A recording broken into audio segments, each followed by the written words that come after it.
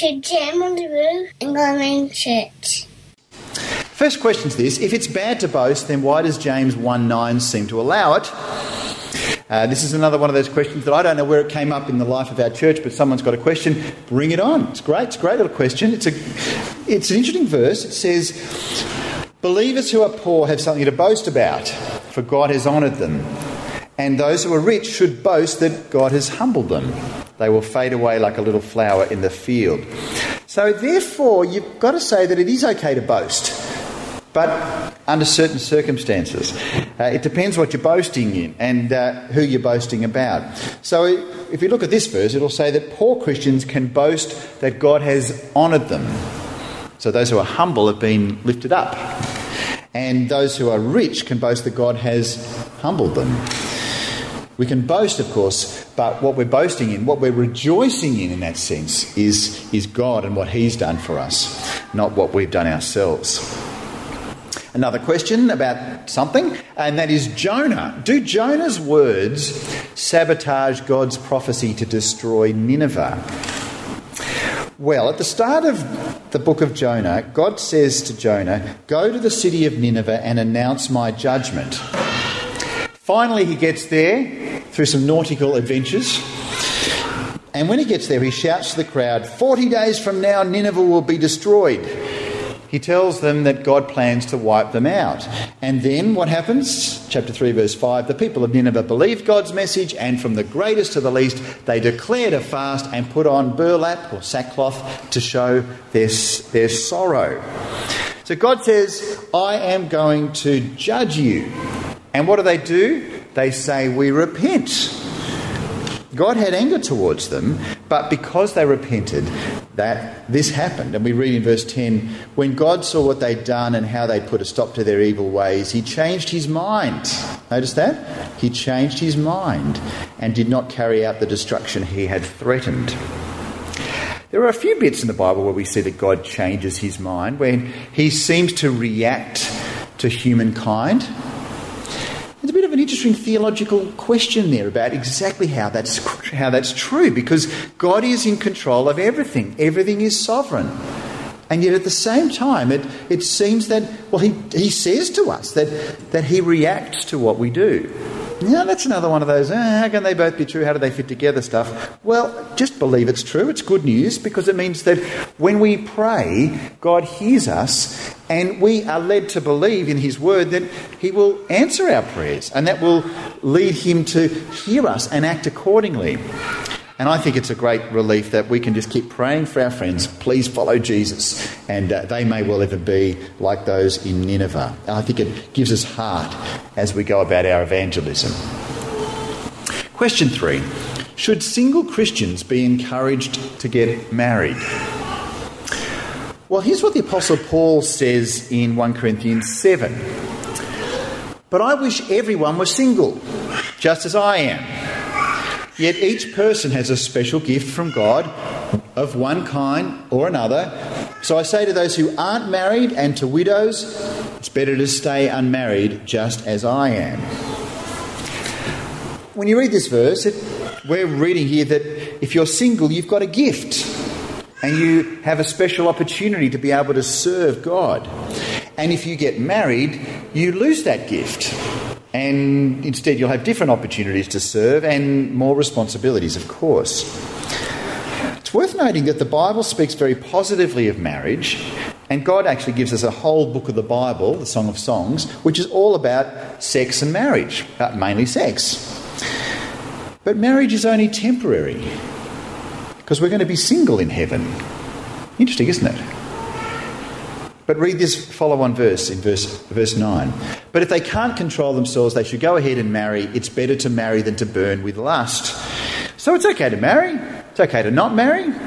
But I think we need to definitely hear what he said a few verses before, that it is a gift to us to have people in our church who are single. If you are single, it is a gift to you. And we love you as you are a single person. We love you if you're married. We love you if you're a widow. And the church is for us all. Question 4. Should married Christians be encouraged to have children? I think that's one of the main reasons that God gives us marriage and sex. it's for having children. I don't think this is the sort of discussion we would have had 100 years ago before of all of the developments in the contraception. Without reliable contraception, you're probably not saying, I wonder if we're going to choose to have children or not. Chances are you probably would end up having them.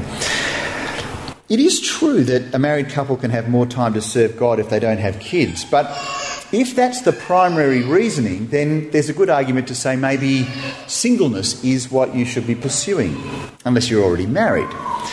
But I think it's worth realising that marriage is about the direction towards having children. That's naturally where it is. And so when I conduct a marriage service, there's a bit at the front that talks specifically about this. And then there's a prayer that's so that the couple will have children. But remember in all of this that there are always married couples who don't have kids because they're unable to conceive. This can be a heartbreaking thing, and we need to show love and care to married couples who are struggling with infertility. And in all of this, I also want to say that we love our intergenerational church because when we come together here, we have lots and lots of grandparents and lots of children and lots of parents. You may not have a good relationship with your parents or your grandchildren or your grandparents or whoever. But in this room right here, we have been brought together to be a big family. I didn't plan to say this, but I remember still when there was a time when one of my kids had an accident, and I was a little bit upset when a tooth got really wobbly and cracked, and we were right in the middle at the end of church after dinner, and I just went, oh no, it's got to get pulled out. And I was just, Dad being a little bit upset. And one of the mums, who was, and she's now grandma age, so she's about 20 or so years older than me, she sat me down, she patted my hand and just gave me that word of assurance that I sort of needed from a mum. She was kind of right there for me. And it was beautiful. She said, it's going to be okay, Jody. These things happen. The Lord's in control, isn't he? I said, Rhonda, yes, he is. And it was a beautiful gift right there at that moment. We have this as a congregation. So let's love each other in that way. Because here you get lots of extra grandparents, and grandparents get lots of extra grandkids, and parents get wise Christian parents and more kids to look after and all of that as well. 2 questions to come. How can we know that the resurrection is true? We can know that the resurrection is true because the Bible says it is. The Bible tells us that the risen Christ was seen by lots and lots of people. Have a look at 1 Corinthians 15. He was buried and he was raised from the dead on the 3rd day, just as the Scriptures said.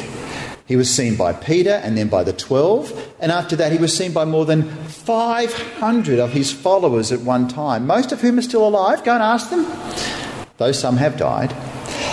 Then he was seen by James and later by all the apostles, and last of all, as though I had been born at the wrong time, I, the Apostle Paul, also saw him. The Bible makes it very, very clear. Jesus really, really did rise from the dead. No doubt. Absolutely none at all. It can be hard to believe because we don't often see dead people come back to life. The Bible says it's true. But how do we know that the Bible actually is true? That the Bible actually is history? Well, historians believe that Jesus of Nazareth really existed and that he lived and he died on a Roman cross and he started a movement of followers. If someone says to you, Jesus never lived, then they're either being dishonest or they're not very smart. Because, take for example this, you go to the Oxford Dictionary of World History, okay, pretty respected book. It's not going to have fairy tales in it. You go and look up Jesus Christ. There are 347 words written on this one entry all about this man of history. He's a historical figure. And because so much hinges on the resurrection of Jesus from the dead, that is one of the reasons that people try to discredit the fact. But when you look at it without bias, as many have, you'll see that the resurrection of Jesus from the dead is the most plausible reality. I'm more than happy to talk more about that with you if you'd like to chat or have a follow-up question. And finally, this question. This is a fun question. What would you say to someone who said that Christians are gullible? I wonder if someone's asked you that question before. I wonder if you've answered that question to someone before. Well, I'd assume that what they mean is that they think that Christians are silly or stupid to believe the Bible and to follow what it says about Jesus. I think that's what's behind the question. Well, one option is to say something like this, maybe. Well, I think you're gullible for believing that God didn't create you and the universe and that somehow you've just evolved out of nothing and that you exist for no reason other than to become fertiliser in a graveyard. I think you're gullible for listening to the people who say that the Bible isn't true. And if you're not gullible, then you'll read the Bible for yourself and consider the claims of Jesus yourself. Because otherwise you're just as gullible as you think I am. You may not want to go down that tack. You can choose that. But what we believe is reasonable, it's wise, it's good. We believe our Creator made us, and He made us to know Him and to love Him, and in the Scriptures we meet Him. And that is what we have as a certain hope. And above all, as they ask the question, pray for them. Keep the conversation going. Invite them to church. Maybe even you might have had that conversation. Maybe even you're here having had that conversation with someone, and it's so good that you're here.